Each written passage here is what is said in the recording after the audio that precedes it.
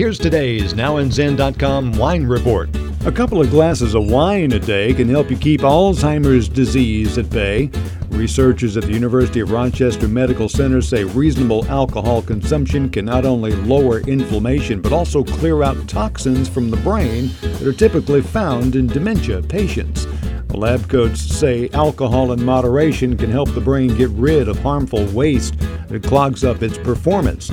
The testing was on mice who consumed 2.5 drinks a day. Their brains exhibited a better cleaning process than the brains of the sober test animals.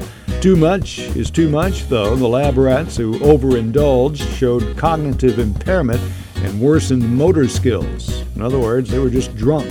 This study adds to a growing pile of studies that show moderate alcohol intake to be beneficial to the brain, as well as cardiovascular disease and even certain cancers. Explore wine on NowInZen, ZIN.com. Thanks for listening. Hope you'll download us again soon. The music for the podcast is by Kevin MacLeod. I'm Randy Fuller. Read all about it on NowInZen, ZIN.com.